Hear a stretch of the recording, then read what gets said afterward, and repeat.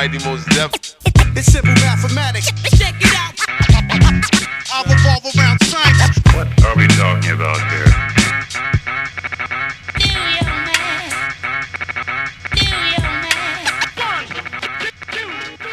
Hello, everybody, and welcome again to Duke by the Numbers.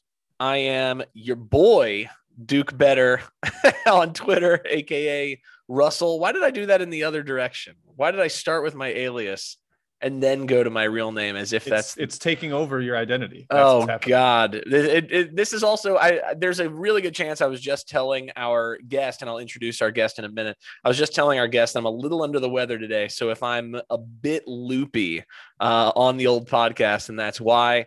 But tomorrow is the NBA draft. We're recording this Wednesday morning. It's going to drop Wednesday afternoon. I'm going to put it right out into the world so that you all who have been asking a lot of questions, especially on Duke Twitter, about the NBA draft, about the viability of our prospects, about where they will go, about where we want them to go, about any of those sorts of things. Why are some players valued ahead of the players that we love so much? So once again, I thought it'd be a good idea to get an impartial expert in the room. You know him from the Field of 68. You know him from the Three-Man Weave. You know him from his guest appearances on this very podcast. Ladies and gentlemen, Jim Root is in the house. What's up, Jim?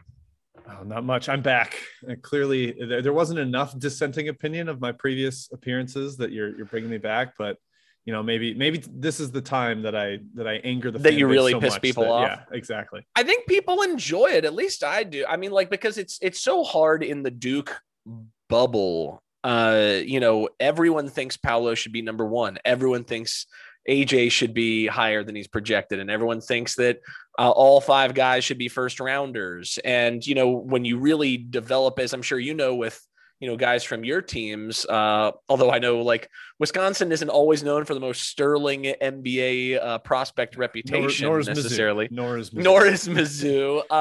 You develop great affection for a lot of these guys. And so it's hard to put on sort of your objective pants and go, oh, this is that. But because you are somebody who, places some bets and writes about betting and has to remain impartial in order to make money on said bets.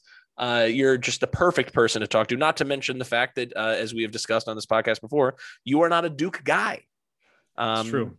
Betting has neutered my fandom. I would say. One might describe you as the opposite of a Duke guy, one might say. Yeah, a begrudging Duke better. You are Duke better. I'm Duke better. Nice. Ooh, yeah. I like that. Well, that way when Duke wins, at least you also win money, so then it's like whenever I think Duke is going to lose, how I bet on Duke to lose. So I win money to the old misery hedge, right? The emotional hedge. Yep. Yes. Exactly. I love the emotional hedge. So Jim, I want to just kind of get started with a question that somebody asked me the other day, and I answered it on Twitter, but I figured I'd get you talking about it as well. Especially this year, it feels like there is a good amount of disparity between mock drafts that are available online. I pulled up, Gavoni's and Woo's, O'Connor's, and then your boy Vicini, who I loved that episode, by the way. Great episode. For those of you who listen to the Three-Man Weave, he was on with the Athletics, Sam Vicini. Really good interview, strongly recommended. So I pulled them up, and there are some pretty glaring differences, especially once you get past, 18, 19. You'll see guys who are on some draft boards at 20 who are in the 40s and others, and so on and so forth. So why is there such disparity between mock drafts online? And is this draft different than others in that respect? I don't know how different it is. I guess I haven't compared it. I mean, there probably is some difference between the guys that are hyper sourced and the guys that aren't. Some of them may have agendas or they're more in touch with one agency. And so those guys maybe get a little bit boosted up their board. So I'm sure there's a little bit of that shenanigans going on behind the scenes. And then really once you're past that kind of late lottery range, there's a lot of similarity to prospects and becomes like kind of a Rorschach test. Beauty's in the eye of the beholder what do you like about this guy versus not like about the other guy? And you talk to the next guy and they can flip them and see the two prospects a completely different way. So it's like kind of a flat curve once you get past that late lottery range. And I think that leads to some guessing games in the back end of the first round and could potentially lead to wild picks and surprising picks come tomorrow night. Yeah, I think when looking at the draft boards, the like 17 to 18 at the top tend to be the same. Not in the same order, but they tend to be the same players. But then you'll get Gavoni has Walker Kessler at 19, down at 25 at the Athletic with Vicini. Gavoni has Wendell Moore at 23, who we'll talk about in a bit. Vicini has him all the way at 37. And again, it's worth noting before people tweet angrily there's one shout out to the Paolo #1 fan on Twitter or whatever the person's name is.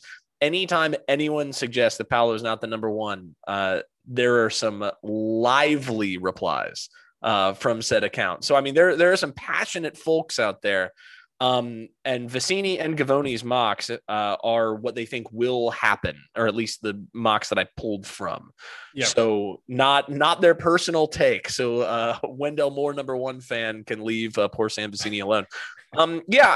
And to your point about beauty is in the eye of the beholder, a lot of it's going to then depend on team need too. You've got these imperfect prospects. You've got team need.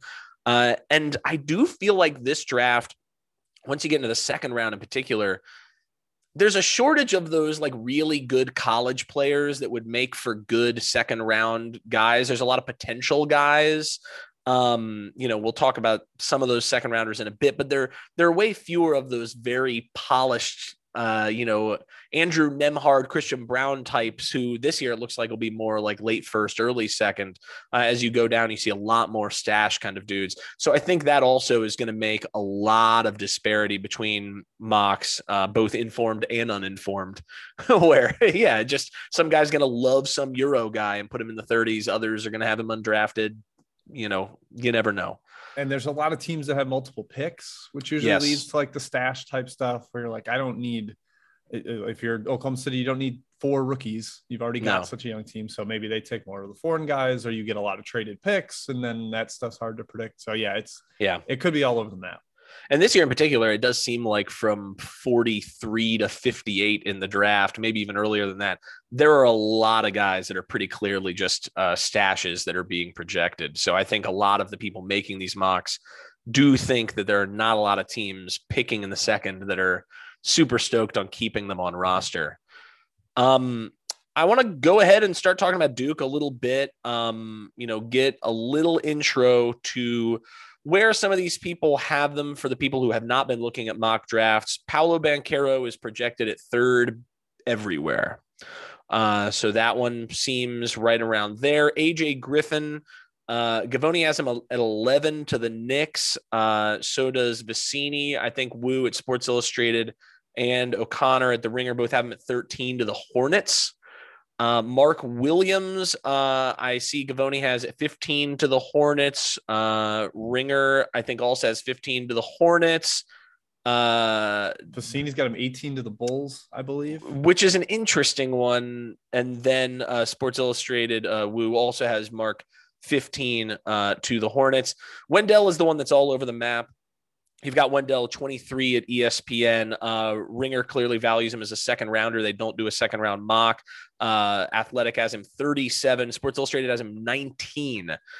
So that is really all over the map. And then Keel's projected second round everywhere, 32nd on ESPN, 35th on the Athletic, 42nd at Sports Illustrated. Do we want to root our discussion in Gavoni's mock from ESPN, or do we want to give Vicini's at the Athletic a little love for the discussion? Because I figured instead of trying to bounce back and forth between them, just picking one, sticking with it. I'm voting Sam V. All right, Sam V. This will be good because I listen to Three Man Weave and Game Theory podcast are the 2 basketball podcasts I listen to the second they drop. So it's sometimes hard for me to because I'm getting so much of my info from Sam, it's hard to sometimes divorce myself from some of those takes, especially since I just read his sort of draft Bible that he put out, which was very, very compelling a read. All 90,000 words of it. I did not read all 90,000. I'm still a little behind on it, but I skipped to the guys I like. Okay, so at The Athletic, again, the Duke players: Paolo at 3, AJ 11, Mark 18, Keels 35, Moore 37. What Duke prospect do you think is? Let's start with something positive. Who do we think is undervalued in this mock? It's got to be Moore, right? Like that's about the lowest you'll find him. He seems like a guy that should succeed in the modern NBA. He got better in college. Like you can clearly pick out some of the things that he wasn't as strong at, and he improved, namely the jumper, which I remember when he was freshman to sophomore at 3-9. We wrote about how he just like is never going to be a shooter, not a shooter, and people got mad at us. And he finally found it as a junior. So he didn't have it as a sophomore, but last year, I mean, he knocked down, especially catch and shoot stuff. He was really solid with.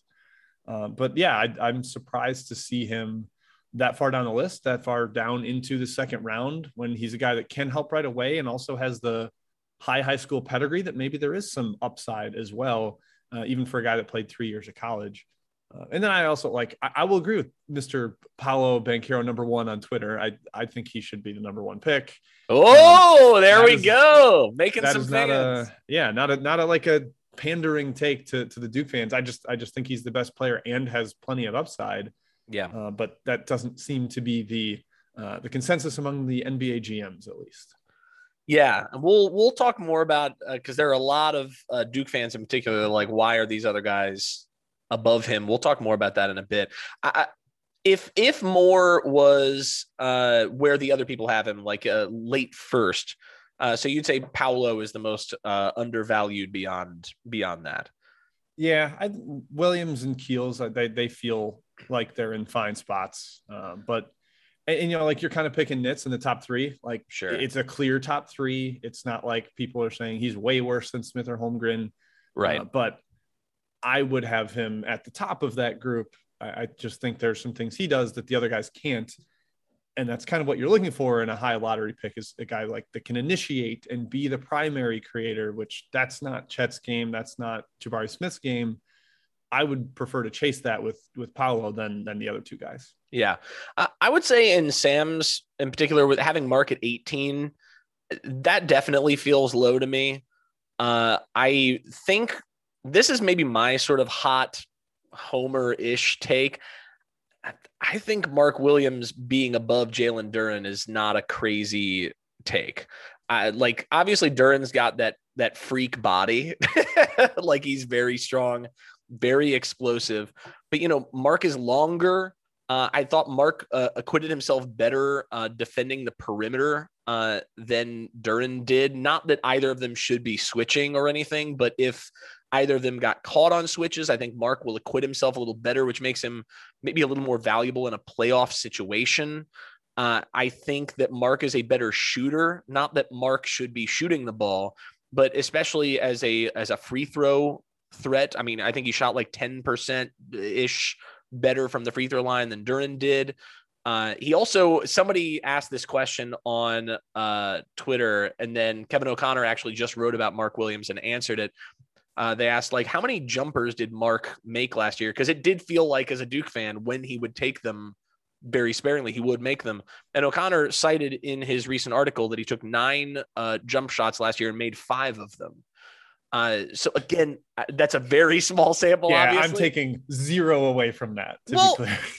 And that's clear. And again, I don't think that either of these dudes should be anything other than rim runners at the NBA level on offense. But I do think that suggests at least that Mark has a like 75% plus free throw percentage possibility. Whereas I don't know that I buy that with Duren. So yeah, I think that I'm nitpicking, I guess, but like when they're so close, and I think that Mark is a little more switchable, a little more friendly at the free throw line. Also seemed like he played more consistently hard last year than Duren did. Now, maybe you could chalk that up to Memphis, and some of what was going on there. I got a rebuttal coming. Okay, good. I love it. I love it when we rebut. I like this. But so I realize that that's not a popular take, and certainly on a Duke podcast, it's going to feel very homerish, but like tell me why I'm wrong. Duren is a full 2 years younger. Like he was a high schooler this year. He reclassed up a year, and you know how poorly that normally goes. Yeah. It's usually a little better for high profile big men, AKA Marvin Bagley. But I just think that matters a lot. Like as a freshman, Mark Williams, freshman, still a year older than Duren was this year. He shot 54% from the free throw line. Yeah. It took him about half the year to even get on the floor. And Duren, a whole year younger, playing for kind of an idiot system at Memphis, like pretty much succeeded. It still took him a little bit to get fully ingrained, and that whole team had issues of its own. And I think Motor has been a minor critique of Duren's for a while. Yeah. I don't think that was just a Memphis thing. But is there a chance? And if we were looking at Duren in college at the same age that Mark Williams is right now, I have a feeling that in 2 years, Duren would dominate maybe more than Mark Williams did this year. So I kind of get the age gamble. I think the shooting at least has a chance to get up to where Mark Williams was from the free throw line. And yeah, I mean, the athletic tools are incredibly projectable. So I would have Duren fairly comfortably ahead, but I'm not gonna just completely stir the pot here. No, counter to the counterpoint. I do think, and this is obviously a huge sort of greater draft philosophy question. You have Duren comfortably ahead because of that age disparity, and I think that's completely fair, especially when Duren is again a huge athletic freak. There's no question in my mind about that. I feel like we've seen, especially when it pertains to big men, a decent range of outcomes, especially against the really young guys who go straight into the pros. There were a lot of guys this year, not many lottery picks, that is to say, but raw young guys who go in and maybe their ceiling just gets a little capped because they're getting thrown into a fire really, really early. I was really high on Duren coming into school. So this also is a weird argument for me to be making. But I just feel like there's something to be said for having a guy that I think Mark would be better next year on an NBA team than Duren would be. Is that a fair take? I think I would agree with that. So I think there's no question that the upside, especially with the age, is probably higher with Duren when given the body and stuff. But man, if you've got a guy that's what you're drafting for in the lottery. That's why I think Williams is a better pick for someone at 16. But if you're picking 10, I want the swing. Yeah, and I mean, I guess that's why. I mean, there have been rumors of him at 9 to the Spurs, and certainly the Spurs just need kind of a star level guy. But I also think that then, and Sam wrote about this a little bit, when it comes to guys like Duren or Williams, there's a question of usability in the playoffs. They feel like very regular season players because down the stretch in a big game against the Warriors or against Celtics or a switchable team, these guys I don't think can play. That's why they're a little bit more devalued, I would say. I mean, in 2002, they're probably going picks 1, 2. Oh, totally. They're going very high. Yeah. So now that's kind of depressing both of their values. So you need 2 teams that are willing to take a guy that may not have a ton of playoff viability. And I mean, it only takes one to value Mark Williams ahead of Duren. That's true. But I still think by and large, people will have the younger guy ahead, and that's probably and they do. I mean, they definitely do. But I think where I was building to is picking a guy like Duren at 9 because of considerable upside, when his considerable upside probably does not include playing down the stretch in a playoff game. Do you want to be taking a guy like that in the top 10, or is he more of a guy that then falls into that 13-15 range where then you are having more teams that probably are at least cuspy of playoffs? You know what I mean? It's hard to say, because I mean, Robert Williams might have been the Celtics' best player in the finals this year. I think he might be better than either of these guys on defense, though. I don't know that he was coming out of college, So there was definitely I don't know if motor issue is fair. There were issues with Williams. Yeah, he was mega bouncy. The athletic tools were there, but there were concerns. Sure. I mean, that's fair. And the Bucks won big with Brook Lopez playing a lot of drop. I think they're he can shoot, and that changes things. True. Certainly. The shooting Well, 34%. It's not elite, but yeah, like I think the fact that Respectable, centers don't matter maybe has been almost overplayed. And I agree think with they that. really do matter. And especially from getting up from like crappy to respectable, having a good center is useful. But yeah, I don't know. I would take both of them in that range and feel good about it. But sure, Yeah. maybe they're not like the best player in the finals. Yeah, I tend to agree with all that. All right, Duke prospect overvalued in the mocks. I don't know if anybody's super overvalued. So again, but we're looking at Paolo 3, Griffin 11, Williams 18, Keels 35, Moore 37. Yeah, I can't really call any of them overvalued. That's some of the lower ranges you'll find these Duke guys at. I mean, Keels, highly regarded prospect coming in, has some clear flaws. So I think that's kind of an appropriate range for him. You're getting a young guard with some projectable skills that showed a ton of flashes. Like I think I said on VSiN last night, if he had sat out the rest of the season after the Champions Classic, he'd be a lottery pick. So that's the the high end game that you've seen from him that can be tantalizing. So I won't call him overvalued in this mock. Yeah, I mean, I agree that they're not. I mean, I think if you're going to pick one of the guys, it's probably got to be him. Just in the sense that I think that Paolo and AJ have clear upside, and so they're in the ranges they belong. Mark, clear value to how he plays right away. I think he's in the right range. And then, Wendell in the second round would be a great get if he's available in the second round, because again, really translatable right away. And Keels is just more raw than these other guys. He doesn't shoot very well right now. He's not a freak athlete. He's very strong. He's got good positional size, but he's not going to like wow on that front. Defensively, when motivated on ball, he played very well, but certainly there were games where he'd get blown by, where he'd get lost.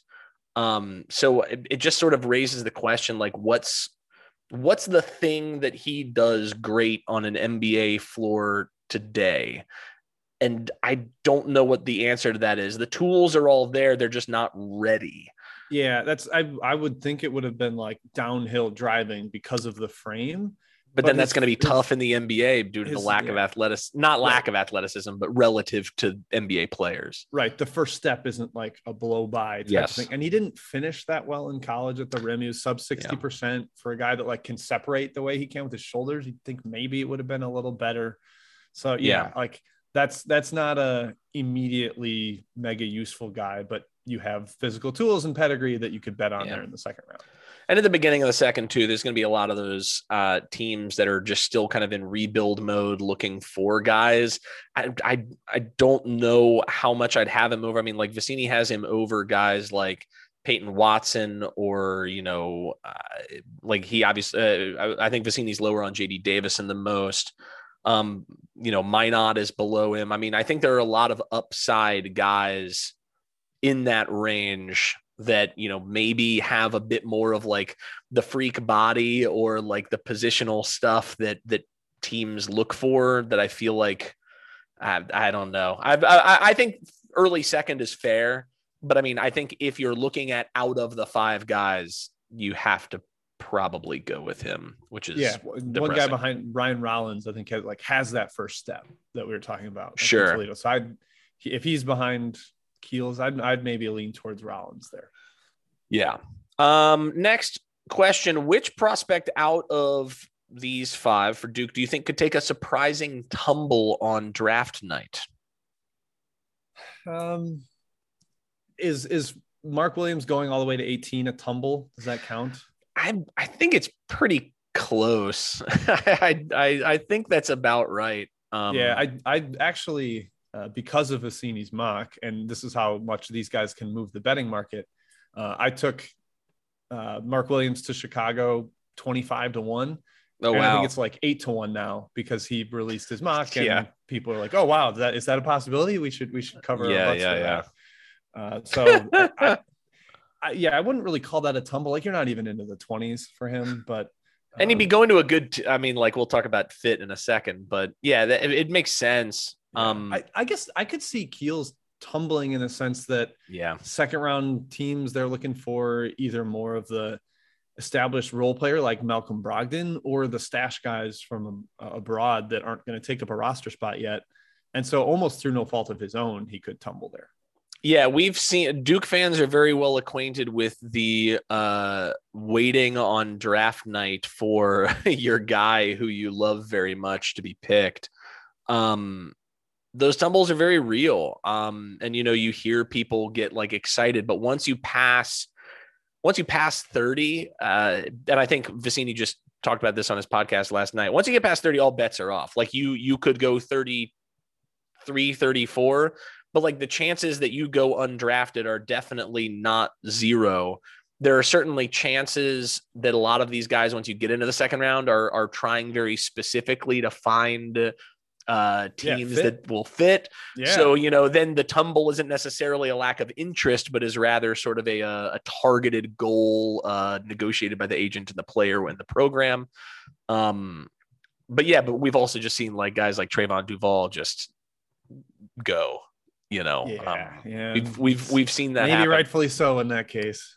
Maybe. And so I hope that Keels doesn't like if we get past like 48 and Keels is still on the board, I'm going to start to get really scared. Mark is certainly a sleeper for the reasons I mentioned earlier. Just if teams don't need a big, and especially once you get past like Chicago, like how many of those teams in the 20 to 30 range who are looking to be big playoff contenders are looking for true big men. It's hard to say.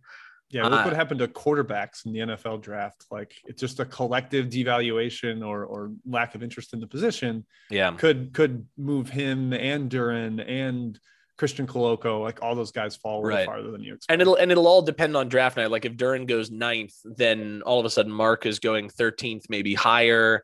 Then other big men get to go higher as well. But then if Duren slips to like 13th, even 15th, then Mark goes more like 18th. And then the whole thing starts to fall apart. Yeah. Outside chance that if AJ Griffin's people are very tight with his medical records, that's the other one that I get a little concerned about. Ooh, that's a good point. I we hadn't really touched on him much. I kind of half forgot that he's another one of these Duke guys in here. But yeah, like you have two different catastrophic but like serious knee injuries in high school. That's a concern. And the defense wasn't very good. And if people kind of associate that with like, oh, he's lost some explosion, he might never get it back, and there is more injury risk, then that could be a serious worry. Yeah, I definitely think for those teams, in that 11 to 13 range, you've got to think that they want to look at the records and make an assessment. And if he doesn't go to a place like Charlotte that could really use him, then I don't know. Then it starts to get interesting. At bare minimum, worst case scenario, he's clearly a shooter at the next level. Like I think that most people agree with that. So I do think that he's not somebody who would like tumble out of the first round or even like top, 25, 23. I bet he'd still go in there. But yeah, for a guy who at times this season looked like sort of a top 5, top 8 sort of dude. If they're tight with the medicals, that might tumble. Yeah. Which of these prospects is most likely to go higher than people expect?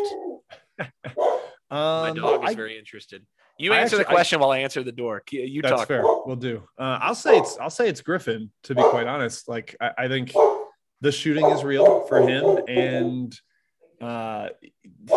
there was pedigree higher than where he's at right now. And so if people are okay with the medicals and they do think that this was a recovery year, coming back from having 2 torn ACLs, that they could get excited about him up in like the 5th or 6th range. I think that's where Mathurin is projected to go. But if those teams are like, well, we feel good about Griffin's medicals and the fact that he can kind of come around and regain the explosiveness that he had, then I could see him actually going higher than where he's at. And the difference between 11th and 6th is massive. So I'll say Griffin. Huge. Yeah. Thank you for specifying at the end, even though I caught the end of that. Hopefully everybody catches my answer and not just the woofing. Because sorry we'll about see if it gets that. in there. Dawn was letting the delivery man know who runs this block. I agree. If the medical looks good, we'll talk about sort of players with upside in the draft in a minute, but AJ, I think, is one of them if you make that exact argument that you made. I also think that for reasons we already talked about, Wendell Moore, especially in those like early 20s, I think he's a guy that could probably play a bench role right away. And so a team just sort of falling in love with the sort of plug and play ability is certainly not impossible. And then because I haven't seen Mark higher than anywhere, like any higher than 13th to Charlotte, I do think there's a world in which he would go to like a New York or, you know, again, that Jalen Duren angle, if he gets drafted earlier than people expect, then I think Mark gets drafted earlier than people expect. Yeah.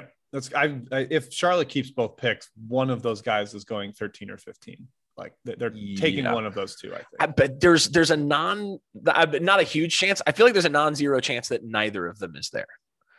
I think that if San Antonio picks him at 9, I think there's a world in which like at 11, Mark could go to New York, depending on what they want to do with Mitchell Robinson. Exactly. They'd have to get him going somewhere.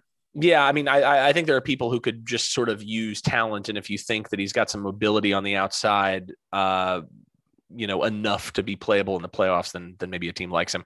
I'm assuming you would rank the Duke prospects: Paolo, AJ, Mark, Moore, Keels. Yes, I would. Agreed. Yeah, I think that is fair. Best, this is a question I think somebody asked. I'll have to look up and see who asked some of these questions. What is the best realistic destination for some of these Duke prospects? Oof, man, that might be over my head a little bit. Might be over your head.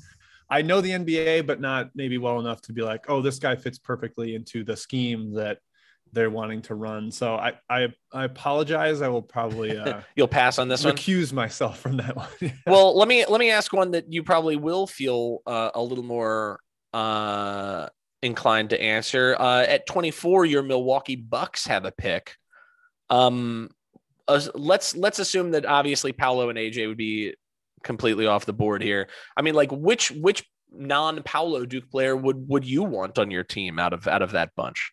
I would be very content with Mark Williams or Wendell Moore. I think I don't think Williams gets there, but I think he would fit well. This is a team I do know the scheme very well. They would play some great drop coverage with him, let him roam the lane. Just in worst case, he has to come up to the level of the screen and kind of play back with the guy, which I think that's what he's mobile enough to do, not switch. Yeah. But I think he could fit in really well there. Learn from Brook Lopez. Again, doesn't have the shooting, but I still think you can find a way to get one non-shooter on the floor with Giannis. You have to make sure the guards could all shoot. But then Moore, if the jumper's real and the open shots you get with Giannis are usually very open, as Grayson Allen learned this year. So he'd have time to shoot kind of that more set shot that he's got. And he's a versatile enough defender that I think he could hold up in some of the more, maybe not the highest levels of playoff series, but especially initially, I think he can be an adequate and helpful defender. So I would like both of those guys to be there at 24. I'll run down mine real quick. Paolo, I kind of do just selfishly want him to go to Houston. I think him and Jalen Green playing together would be just an incredible 1-2 punch of guys who can score at will, especially with Jalen Green, you know, having the gravity on the floor that he has on offense.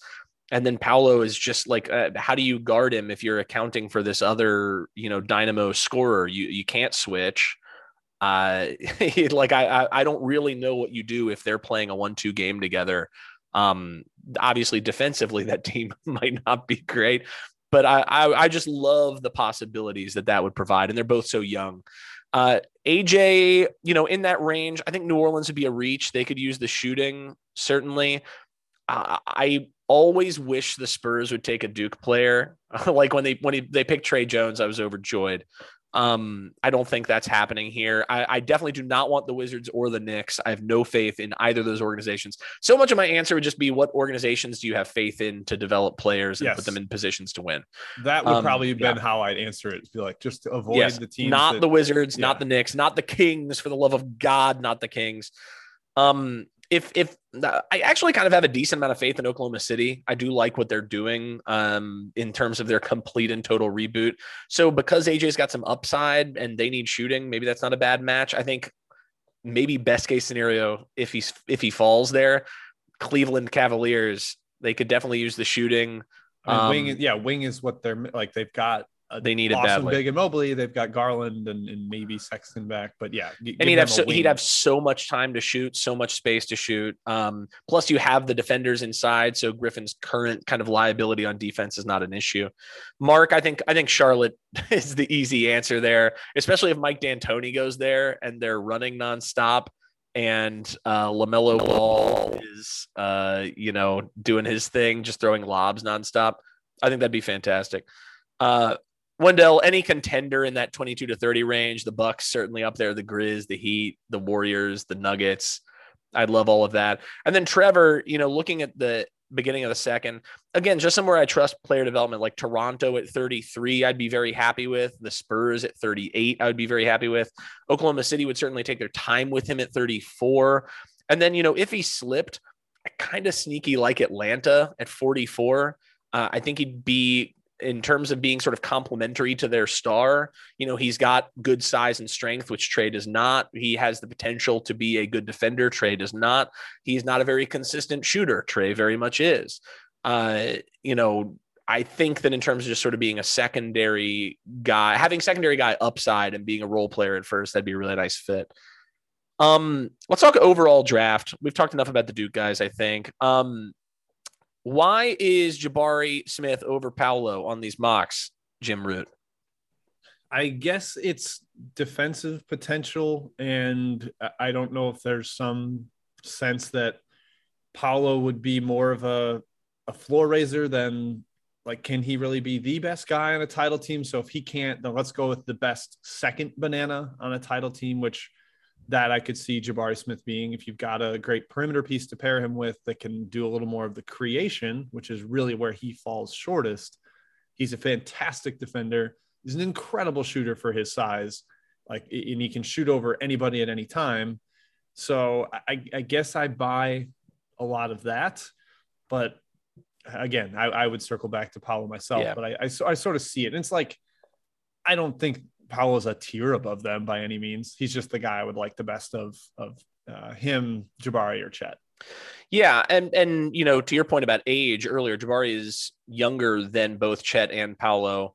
For Jabari to be the shooter he is at the size he is and the defender he is at the age he is, if you say he's a better shooter and he's a better defender and he's younger, then that's a lot. I mean, I definitely understand the appeal. Like you said, I don't know that he screams, I'm the guy, but, I think maybe it was Sam. I don't remember who brought up that he could be like a 6'10" Chris Middleton type, on your team.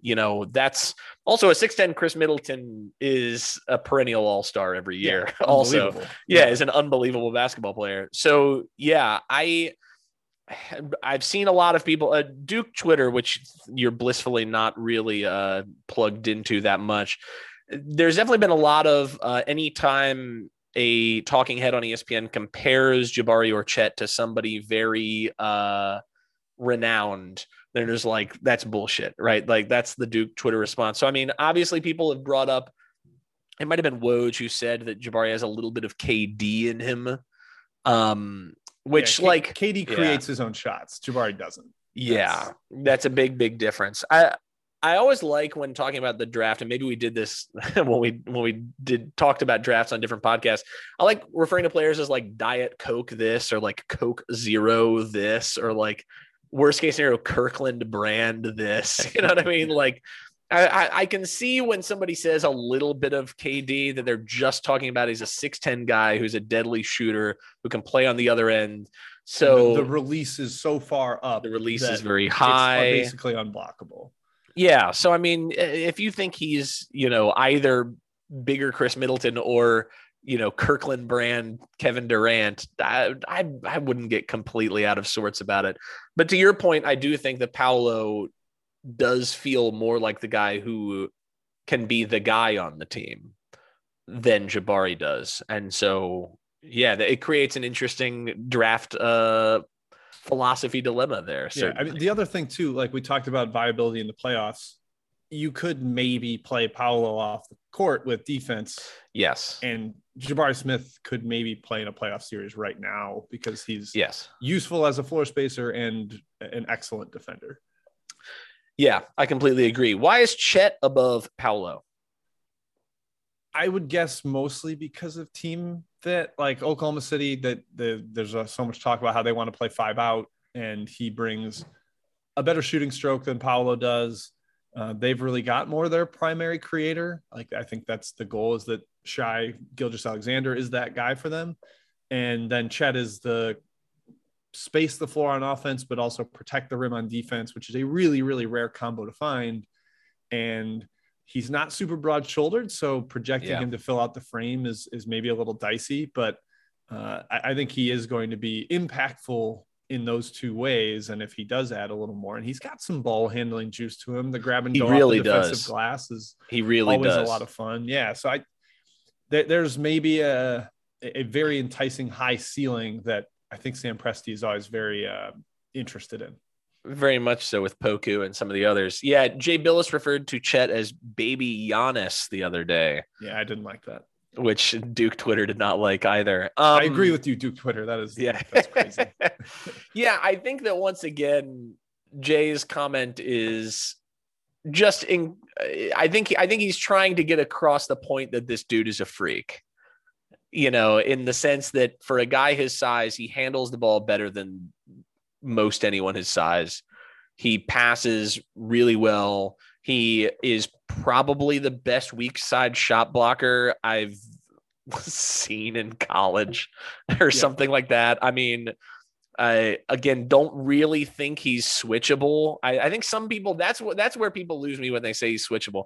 I am not there. No, he moves. It's always been a little like he moves a little slow to me. Like he takes a little to get his joints going, and maybe that's youth, something that he'll age out of. Sure. But I've always compared it to like in Marvel, when Ant-Man gets big, he moves a little more slowly. And I think that he has a little bit of that issue. And there were times in the tournament where we saw him get passed by guys. You know, it's not, he's far from a liability on the outside, especially again compared to guys his size.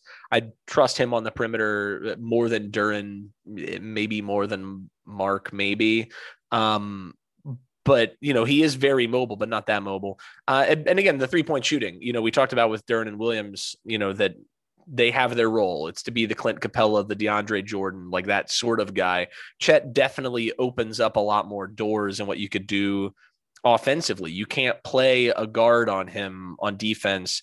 And if you try to play a big man on him on defense, he's just going to pull you outside, exposing the rest of your defense. And Chet's a smart enough player that he knows how to exploit and knows how to just play a role. He doesn't need to be the star. I think to the point you made about Jabari, again, Chet doesn't scream to me a guy who's the number one option on a team.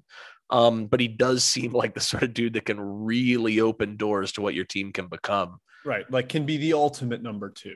And, yeah. You know, like maybe you're not amped about drafting that 2 overall, but yeah, I think that's kind of where we're at here. I feel like a comparison of like his upside being like better Porzingis, but maybe, but Porzingis also scored a lot of points per game in a way that we haven't totally seen from Chet at a higher level. But I mean, the potential is there in a best case scenario, but then the downside, I think obviously is lower than the rest of than Jabari or Paolo, just because, you know, if he can't hold his ground, then that's going to create some issues, I guess. Yep. So how would you rank the top 3? You said you would have Paolo 1. Would you then do Jabari 2, Chet 3? I'd have Chet 2. I think Chet 2. And Jabari 3. Yeah. I think Chet has more shot creation upside than Jabari does. Like the ball handling he has, like even when they would go like ISO attack switches stuff with Jabari Smith, it would just be like a 17-foot fadeaway over a smaller defender. And like, he can make that, but you'd like to be able to get some easier stuff against weaker SEC defenders. Yeah. Yeah. And I think to the people on Duke Twitter don't know why Paolo might not be number 1. Jim alluded to it earlier. The defense is potentially a concern. Because Paolo is just not like quite the athlete that Would it be fair to say the other two guys in the top three are? Yeah, probably. I mean, he's not like hyper explosive. He's the strongest of the three. He's got like the most ready body today of the three, and he's definitely the best shot creator of the three. That's easy. And the best passer of the three also. Strong, yes. Yep. Probably the best ball handler of the three would be my guess. It just depends on your team philosophy. If you need a guy who's a two-way guy, then he's not your guy probably. But if you're a team that just like you need offense, you need a star on offense, like Paolo, I do think in this draft is the best offensive player. So then, yeah, it all comes down to team philosophy, basically. Yep, agreed. Okay, so 4 through 6, I wanted to ask two different situations because I figured this would be an easy way to get some of your feel on some of these other guys. Who, if your team was firmly in like a reboot, right? Like you have sold off you're starting over, right? And you have a pick. If you have picks 4, 5, and 6, who are your next 3 prospects? If you are hardcore reboot, you're not looking to win for a few years. Who would like the highest upside next 3 guys? I think Ivy's definitely 4 for me. I think like he's got the.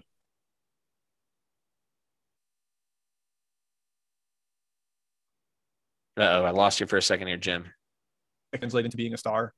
And then he was in a weird system too at Purdue, which I think was not helpful. Like sometimes he had the ball, sometimes he didn't. There's always a plotting center in the way in the lane. So he could really benefit from NBA spacing. Let's see, to go for the other 2 as like a true potential star. That is a challenge. I'm not really sure there's a lot of guys that have that kind of upside. I actually like probably Johnny Davis more than others. Not a Wisconsin bias thing. I just think his context sucked at Wisconsin. Not a lot of shooting around him, forced to take some really bad shots against defenses that are packed in the paint.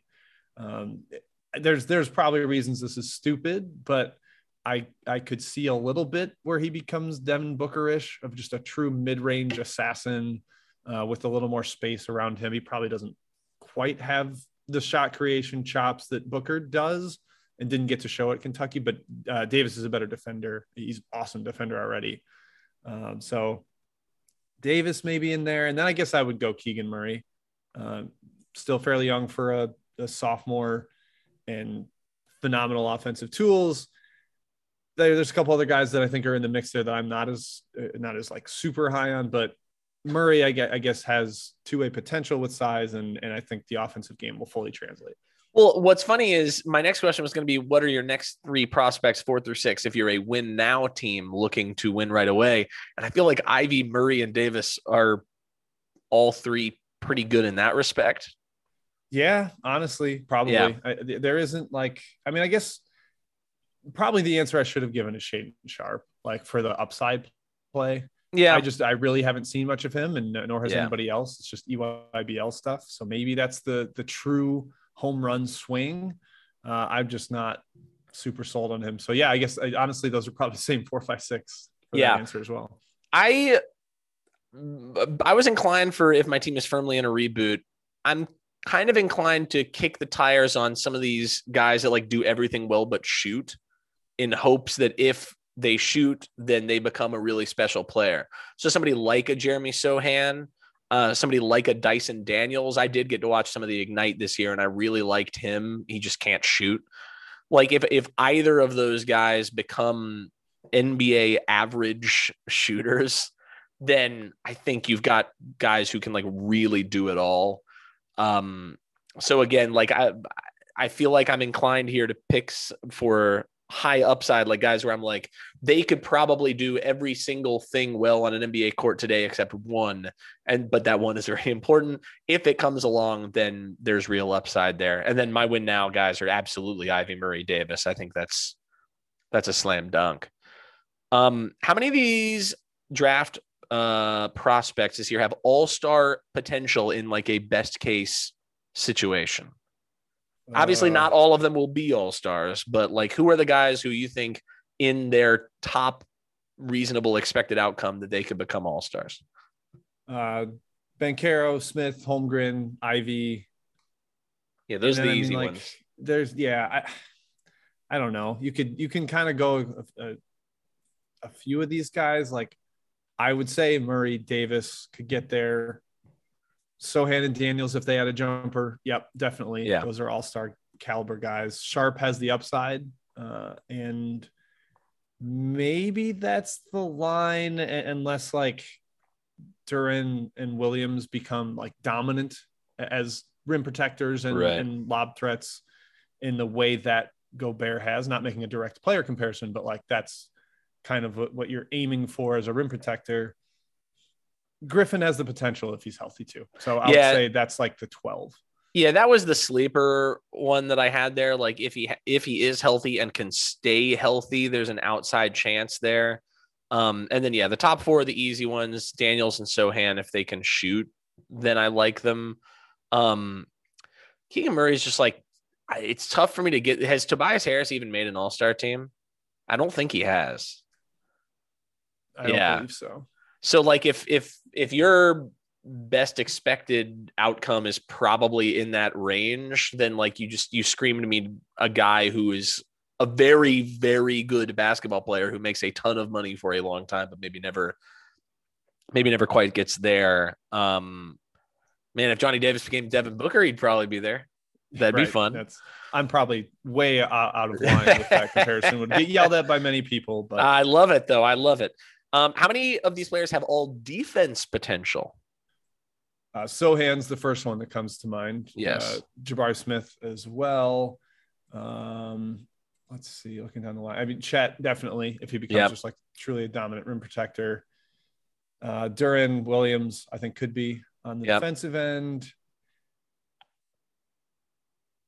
That's probably about as far. Tari Eason, I'll say him too. Yeah, Tari Eason, I would put on there. I'd put Dyson Daniels on there potentially. That's true. I truly have not watched much Ignite at all. So am I completely out of line for saying in a best case situation, maybe a guy like a Dalen Terry? He could get there. He's very thin right now. But it's not a call that I love or anything, but that was a name where I looked at and I was like, could maybe. Yeah, there's no Herb Jones in that like back half of the first round, early second. That's just like defensive player of the year in his conference, multiple positions. Correct. Yeah, no obvious guy. Yeah. The lottery after the top 3 that Vicini has: number 4, Jaden Ivey; 5, Keegan Murray; 6, Ben Mathurin; 7, Dyson Daniels; 8, Ousmane Dieng, who I've never once seen play; number 9, Johnny Davis; number 10, Shaden Sharp, who I've never once seen play; 11, AJ Griffin; 12, Sohan; 13, Duren; 14, Jalen Williams, Santa Clara's Jalen Williams. Any guys here that you think are overvalued at their spot, undervalued at their spot? Anything really pop off the page to you? I'm not this makes me sad. I loved his team in college, but I'm not a huge Ben Mathurin guy. I know he's like basically vaulted up to where almost every mock has him 5th.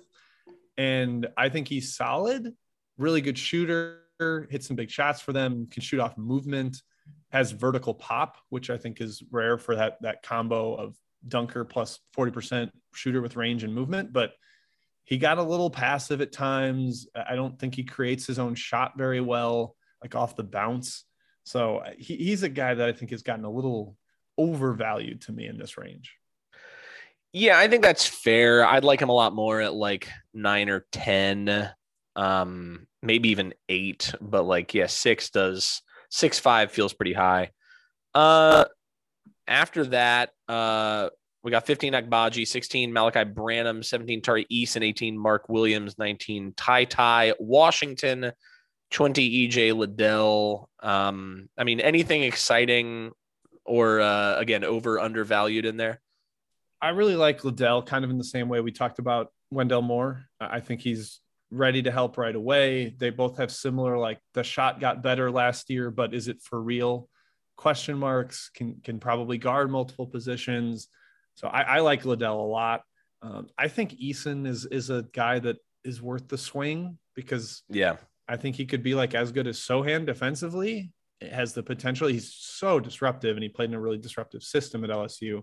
And then the offensive potential is, again, how much can you project? How good do you trust your own team's development? So I I like Eason, I guess, relative. And I love Jalen Williams from Santa Clara, but it's gotten out of control. Like I was liking him as like, okay, he's a fringe first rounder. I would take him at 24 as the Bucks. And now he's like going 16th and 17th in all these mocks. And it seems like he's out of their range, which bums me out. Yeah. I think Agbaji is a guy that feels a little overvalued to me. A great college player. I mean, no question what he did last year was very real, but like at the next level, other than be a very pure catch and shoot guy from three, and other than being a defender who is pretty well switchable, I don't know like what else he does. Like he's not really a pull-up shooter type of guy. He's not a passer, not really the sort of ball handler that I love. So I just think he's there's not like huge defensively. He's not quite Mikal Bridges, like as size wise, even like take out the instincts and stuff, but even size wise, he's not there. So yeah, I mean, he's like kind of a plug him in role, very little upside. I would say. I would love him if he made it to like a playoff team that, you know, wants another guy. Like if he was in like the mid-20s going to like the Grizzlies or, you know, your Bucks or any of those, I'd be like, wow, it's absolute slam dunk. But 15 feels high to me. Malachi Branham, I also get a little concerned about the defense. I know he's so young. He was terrible defensively. Yeah, he is not a good defender at all.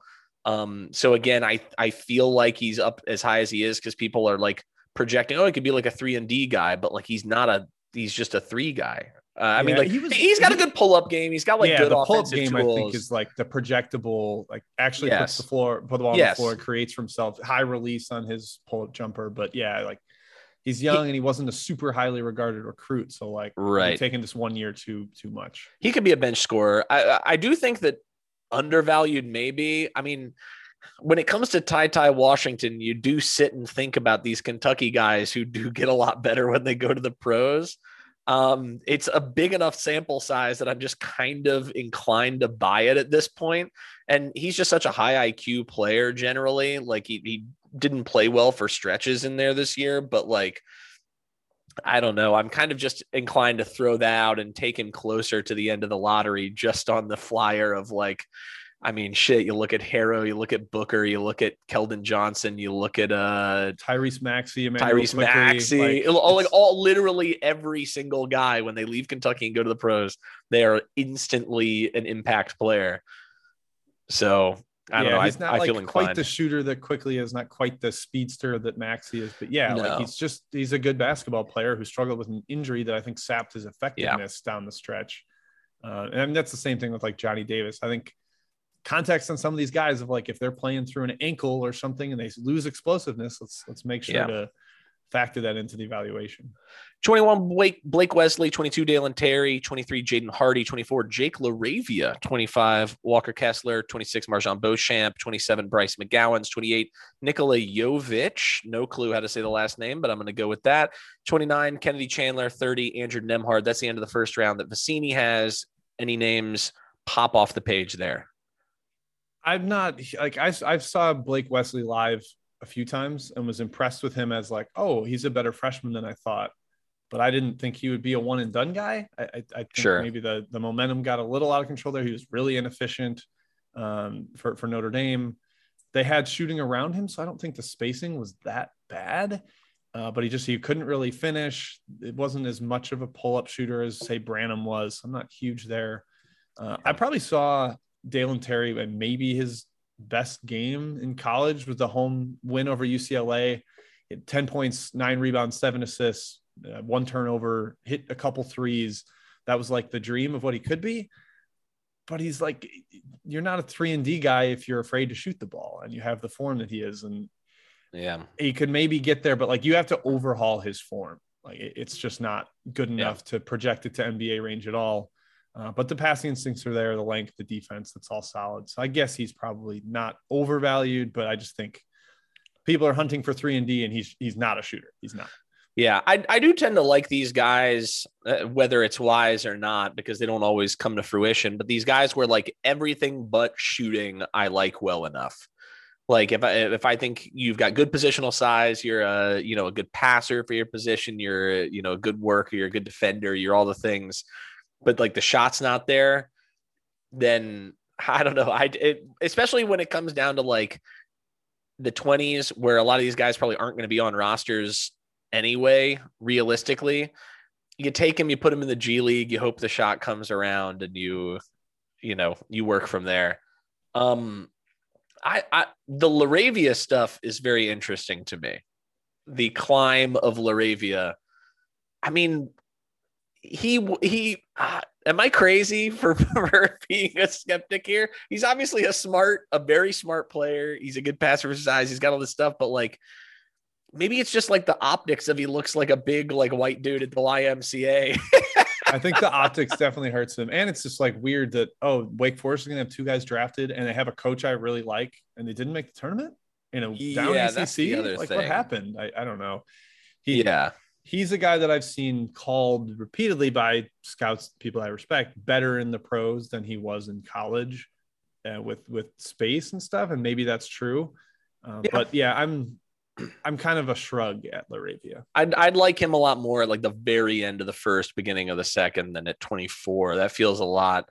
Bryce McGowan's is another guy that I feel like I'd like a little more like in the 30s as sort of that bench burner guy. And then the last guy I want to bring up here is Kennedy Chandler.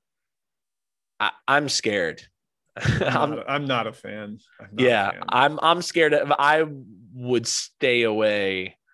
Who are the 6 foot guards that are successful right now? Nobody. Like, unless you think he's Trae Young, then like I don't know what is going. Like Sharif Cooper last year. Now, obviously, Chandler's a better shooter than Cooper, and that does make a big difference, and a better defender than Cooper, and that makes a difference. But like, is he going to be a plus defender at the NBA level at his size? Like, I don't think so. No. So then you take that away. And Tennessee took the ball out of his hands a decent amount to give it to Zakai Ziegler, a guy who's like not a top 200 recruit. Like if Chandler was Trae Young, they would have never taken the ball out of his hands. And Sharif Cooper is one of the best passers I've seen in the last few years of college and one of the best ball handlers I've seen in the last few years of college. So like there's some like very obvious elite skills that he has, and he slipped down into like the late 40s. That Chandler to me seems like the sort of dude where if you're looking for a guy who has pedigree who might fall a lot on draft night, it does kind of feel that way. I mean, maybe a team will convince themselves that he can shoot and then that's fine. But like the size really concerns me. Yeah, I'm fine with him if you're second round backup point guard, but mid first, I don't know that he can ever be a starter. Even like guaranteed money, multi-year late first. I struggle with that. What noise was that? Who are second round guys you think that are starter quality potential players in the NBA? Guys you think could have the upside of one day being starters as second rounders? So Ryan Rollins, I talked about a little bit already. Yep. I love him. I think he's kind of didn't play good enough competition, getting a little bit knocked for that, but as a first step, I think the shot will eventually be there. So I like him. I think Christian Koloko is kind of like Mark Williams light, where big time rim protector, going to play that same role offensively, just the rim runner, dunker kind of guy. Sam has him at 46. That'd be really good value, I feel like. And he switched some in college and did it pretty well. Like I was at the UCLA game where they played him and Umar Ballo together because they're like, Koloko can switch 1 through 4 and we'll leave Ballo at the rim blocking shots. And he did it pretty well against Johnny Juzang and Tiger Campbell and Jaime Jaquez. So like, I kind of buy Koloko. I know there's not much offensive upside, but I'd probably prefer Koloko at 45 than Williams at 15. Like if there's that much disparity in where I have to get the guy. And then this hurts me. And I know you'll probably laugh as I say it, but Jalen Williams from Arkansas will be a useful pro. As much as I hate the flopping, I think he'll kind of get that coached out of him a little bit. Where they're going to force him to play with more verticality in the pros. And he's a nice offensive player. He's smart, moves the ball. Yeah. I think there's a chance he shoots a little bit. He's positionally like very sound defensively too. So begrudgingly, I think he would be a pretty solid pro. I do feel like an annoying defenders in college do tend to at least stick around a little bit. I definitely have athleticism concerns with him, but like, yeah, I mean, I don't think he's like starter quality, but I think he could stick around. Yep. And then the two wings that I like, older, but I think could stick as like the 3-and-D guys that we're kind of hunting for. And again, maybe you like these more than Agbaji at 12th or 15th or whatever. Vince Williams from VCU, and then Keon Ellis from Alabama. I think both guys, look what, I mean, Keon Ellis is not Herb Jones. I'm not saying that, but Yeah. coming out of that NATO system where it is very emphasized on shot selection, either three or the rim, and the defense, I think is relatively sound principle wise. I think there's a chance Ellis is just like a useful wing for 10 or 12 years. Yeah. I like Vince Williams. Maybe it's just the Sam Vecini talking, but seeing Max Christie here at 31 on his mock, I think would be pretty good value at the start of the second. He's not a guy I love, but like I would expect him to be kind of like a late first guy, not a 31 guy. Same maybe for Brown, Christian Brown, another guy who like just feels like the sort of swagger, annoying, does everything pretty well guy. Like I like betting on dudes like that. Do you guys have any of those at Duke? A couple. And then I really love the big upside guys in the second round. Like this is kind of why I always was surprised that nobody even took a flyer on Trayvon Duval. I mean, clearly there's like other stuff at play. I don't know, stuff above my pay grade, obviously, but like the Josh Minots, the Peyton Watsons, the JD Davisons, Caleb Houston less than those three, honestly. Really? How come? Houston is better today. I just think the upside of the other guys feels higher to me. Like Peyton Watson and JD Davison, they have those like moments. Like I do kind of look for those guys who have those moments where you're like, oh, like shit, like this could be a thing. Like this could work. And Davison, obviously it was sporadic, to put it nicely. And Peyton Watson, obviously also, didn't get a lot of PT, but if you're just drafting in the 40s or whatever, like would I rather have a guy that might completely miss, but at least I get, the rights to him, for a year or two, or would I rather have like Isaiah Mobley? To me, that's a no-brainer. And I like Isaiah Mobley, like, okay enough. I don't really know that he's a pro, but like, there's some stuff there. But like the Davisons and the Watsons, I'd rather just swing the bat really hard and hope that it pops. Because if it does, then I think those are the guys that have like starter upside if everything really goes well. Yeah, and then it's a little team context there too. Totally. Like, if you really like you're a contending team, you're like, I think we can get a guy that plays 11 minutes for us, and you think Isaiah Mobley can do that, then go for that. But man, you should be taking swings if you're a team that's rebuilding. But what's funny is I kind of feel like more than even that, if I'm a contender and I don't need a roster spot like right now, then the Peyton Watsons and the J.D. Davisons are exactly who I want there. You know what I mean? Because you trust the development system. Like if Peyton Watson goes to the Kings, he's fucked.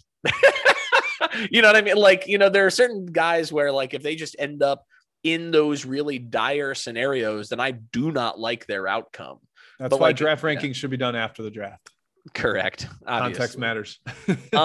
Is there anybody undrafted, like any projected undrafted guys that you would like to bet on sticking around in the NBA one way or another? That's a very broad question, obviously, because there's a gajillion people, but yeah, I mean, like just Sam's big board has David Roddy and Keon Ellis outside the top 60. I think those guys are at least interesting enough. He has them both in the draft itself, to be fair, I believe. Yeah. I would not mind taking a swing at Jamari Bouye as my backup point guard. Bet. I mean, it seems like he's going to go undrafted, but he's got real bounce, and I think he's smart. He had to do a lot of creation for that team that he wouldn't have to do in the pros. I think he would benefit from NBA level spacing. They were playing two bigs pretty consistently at San Francisco to kind of go high-low. Wouldn't have to deal with that as much. So I like Bouye a decent amount, and then I don't know. I won't go too many because like maybe two of these guys hit, so I don't need to have 7 of them. No. At any shot at all at Kofi? Whatever. Yeah, I know. I mean, like we're obviously like just looking for guys who could play like 8 to 10 minutes a game in the NBA if you're looking at undrafted guys. But like, part of me feels like he could come in and provide fouls and provide a big body. I think Sam and Rob Doster had a clip on Twitter of like, there'll be a role for him. He's big enough. He's powerful enough that. And doggone it, people like him. Out. Yeah, there you go. Yeah, sure. Colin Gillespie. I can't see it. I liked Sam's point that, Ryan Arcidiacono has stuck around in the NBA some, and Sam was like, I kind of like Gillespie more than I liked Arch going into the NBA. Gillespie's I think that's a little bigger point than I thought he was with shoes, 6'3". Like I thought he was going to be like 6 foot. So maybe. Yeah. Anyway, those are the only guys that I really thought about. Any other draft related points that you want to make? We obviously covered a lot of ground there. I don't think so. I think we hit pretty much everything I was planning on saying. So yeah. I wanted to touch on something we talked about on Twitter. This is a surprise. The Jason Tatum versus Luka Doncic discussion that we had, where I still think this is a landslide. It was very interesting over the course of the playoffs. I feel like because we that was like in the first round of the playoffs where we had that back and forth, right? For context, I tweeted something along the lines of, if they are doing a complete franchise redraft in the NBA and everybody is drafting starting from scratch. I don't remember how many players I had above Tatum. It would have been like 1 or 2, but you said he wouldn't fall past 2. He wouldn't fall past 2. Great. Yeah. Which I just abjectly disagree with. I liked that in the playoffs that ensued, though, we saw some of the good and bad of both of those players. I mean, clearly they're both going to be the guys in that very, very high tier of discussion for the foreseeable future. Tatum obviously not looking great in the finals, goes without saying. Doncic, the defense is still just, not very good. I just think Doncic's offense is better on another plane. Yeah, than I don't disagree with that at all. And I think that's the harder skill to find, is like truly elite level creator, center of gravity offense. And he was playing with slightly worse players around him, and I think you can. He's definitely playing with worse players. That's definitely true. And to be clear, we haven't. I don't think we said it, but like Giannis is the obvious number 1. Well, yeah, that's in that redraft. And then so now we're kind of like. Not even Duke Homer me could even approach that. I mean, like Giannis is on a trajectory that is absolutely bananas. Yeah. I mean, I think it's fair to say Tatum would maybe go 3. I don't know if it's probable or not. If somebody would chase after somebody like a Ja Morant or something, or a Zion, if healthy, like somebody might, but I would say he's probably 3rd. I just think like 1 and 2 are like in stone to me. Well, and then 1 is obviously much higher than 2, regardless. Presumably, you would say that. Yeah. Especially as a Bucks guy. Yeah. No, that's and when you pushed back, I knew when I tweeted it that Luka was the guy I would get pushed back on. I knew it was fair. I think I just and you called me out on it a little bit there. I don't even think it was. I think you thought that I said it because Tatum had just played really well. Or was it because Doncic had just had a game where like he was really struggling to stay on the floor defensively? I don't remember. Here's my ultimate response to all this. I have learned since then that the account at Duke Better sometimes tweets things that pander a little to a Duke fan base. And I need to not take them as seriously as I would expect from the handle Seconds to Madness. That's maybe a little more impartial. That's fair. Although I will say that on the degree of pandering, my account is the least pandering of the panderers.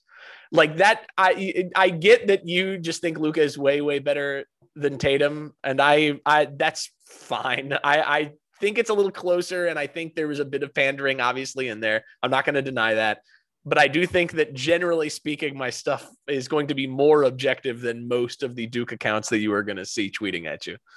That is fair, and I still think it's going to be very subject, like not objective. So I will. That's I will I'm gonna make serious responses to Duke that are very intermittent and probably will just troll you. Will be my guess. That's completely fair. It did make me want to raise the question: if we're doing the franchise draft out of only Duke players, what your like top 3 or 4 players would be? Like presumably Tatum number 1, Zion 2. Dariq Whitehead 3. No. I was gonna say if we're doing a top 5, including him might not be completely insane. Yeah, Paolo's probably 3. But yeah, who's the other candidates up there? Grayson Allen is last, probably. I mean, Ingram is still under 30, I think. I'm pretty sure. Yep. In terms of really good guys, there's another all-star that I'm completely. How old do you think Brandon Ingram is? He was I think he was 19 in 2016, which I wanted your gut reaction. I'm gonna say 26. Okay, he hasn't turned 25 yet, but like the fact that we're like he's probably not 30, right? And they're like, oh wow, he's not. Well, even then 25. then I think you could make an argument for him at number 2 potentially if you don't believe that Zion's health will come around. Yep. How would Kyrie Irving be on the list at all? Like at what point do you start your franchise with Kyrie over X other Duke player? Like I think that's the most interesting one, and it's obviously an interesting question for the Nets right now as well. Yeah, which they seem there's the public impasse that they're at, but I don't know. I'm probably too biased against all of what Kyrie represents at this point to fairly answer this. Would you rather have Kyrie or RJ Barrett? Kyrie. Interesting. Would you rather have Kyrie or Gary Trent Jr.? Kyrie. Would you rather have? I don't know that there's another really good one in there that's active anyway. Yeah, I'd probably go Ingram over Kyrie, but that might be too crazy. I mean, Kyrie I don't know. With age considerations, I don't think that's crazy because Kyrie is definitely, if not 30, then like 29. But you're just like, can Ingram ever get to Kyrie? Like Kyrie's at a level that very few players on the planet will ever get to, and I feel like I'm probably underselling that. No, totally. Like it's just the off court stuff can be difficult to navigate. Would you rather have Kyrie or Zion? I'll gamble on Zion because he's more fun. He is. There are very few players in NBA recent history that are more fun when they are on than Kyrie Irving. That's true. But Zion is probably up there. Where would you want Kyrie playing next year? He can retire. I'm fine with that. I think for maximum comedy, the Western Conference. That's my answer. When I saw that they were rumoring to try to get him to the Lakers, I screamed audibly in my apartment. I think the comedy of the Bron Kyrie reunion, it is unfathomable. I know, but he's also clearly better than Russell Westbrook at this point. I think you have to, but yes. With the off-court stuff is also in the history of him and Bron is also crazy. And does Bron want 2 injury history guys as his 2 and 3 with AD and Kyrie when he's only realistically got a year or 2 left? He's a robot. He's got 10 years left. That guy's never getting worse. I struggle with that. Yeah. So and plus living in LA, I would go and see games to see Bron and Kyrie together. That would be a lot of fun. Yep. Right away. It'd be phenomenal. Anyway. All right. I've kept you long enough. Jim, tell the people where they can find you. At 3MW_CBB is the 3-Man Weave Twitter handle. Pretty much all our content gets routed through there, whether it's a podcast, a guest appearance, writing, shows. Once the season starts, we've got our best bets shows that'll be daily in college basketball. So that's probably the main hub. My handle is at Second Chance Points, 2MD Chance Points. I know it's absurd, but I'm sticking with it. I'm digging my heels in. That's going to be my handle forever. And that's where you get more of my like personal thoughts. The Weave one is more of like not quite a content aggregator, but my musings are on second chance points. I love that one of the Haim sisters from the band Haim has kept her handle of Jizzy McGuire over the years. Didn't know that. Love that. Met the Haim sisters after a concert. Wow. A concert in St. Louis. They were awesome. So you got to meet them. That's great. They were very, very close to me and some friends, and they were talking to the group. I wanted to, if it wasn't COVID times, I would have gotten a picture, but don't ask if they remember me, because they will not. Hey, my buddy Jim met you in St. Louis. That's great, guys. Go check out Jim's stuff. He and Kai and Matt over at Three Man Weave definitely making my favorite college basketball content out there. Really toes the line nicely between lively and informative, while also not being just completely that the same ESPN talking points that you hear constantly. They talk about mid-major stuff. They get into the weeds a little bit, which I love. And you will at some point next month presumably hear me on the Three Man Weave podcast as the host of their college basketball Jeopardy episode.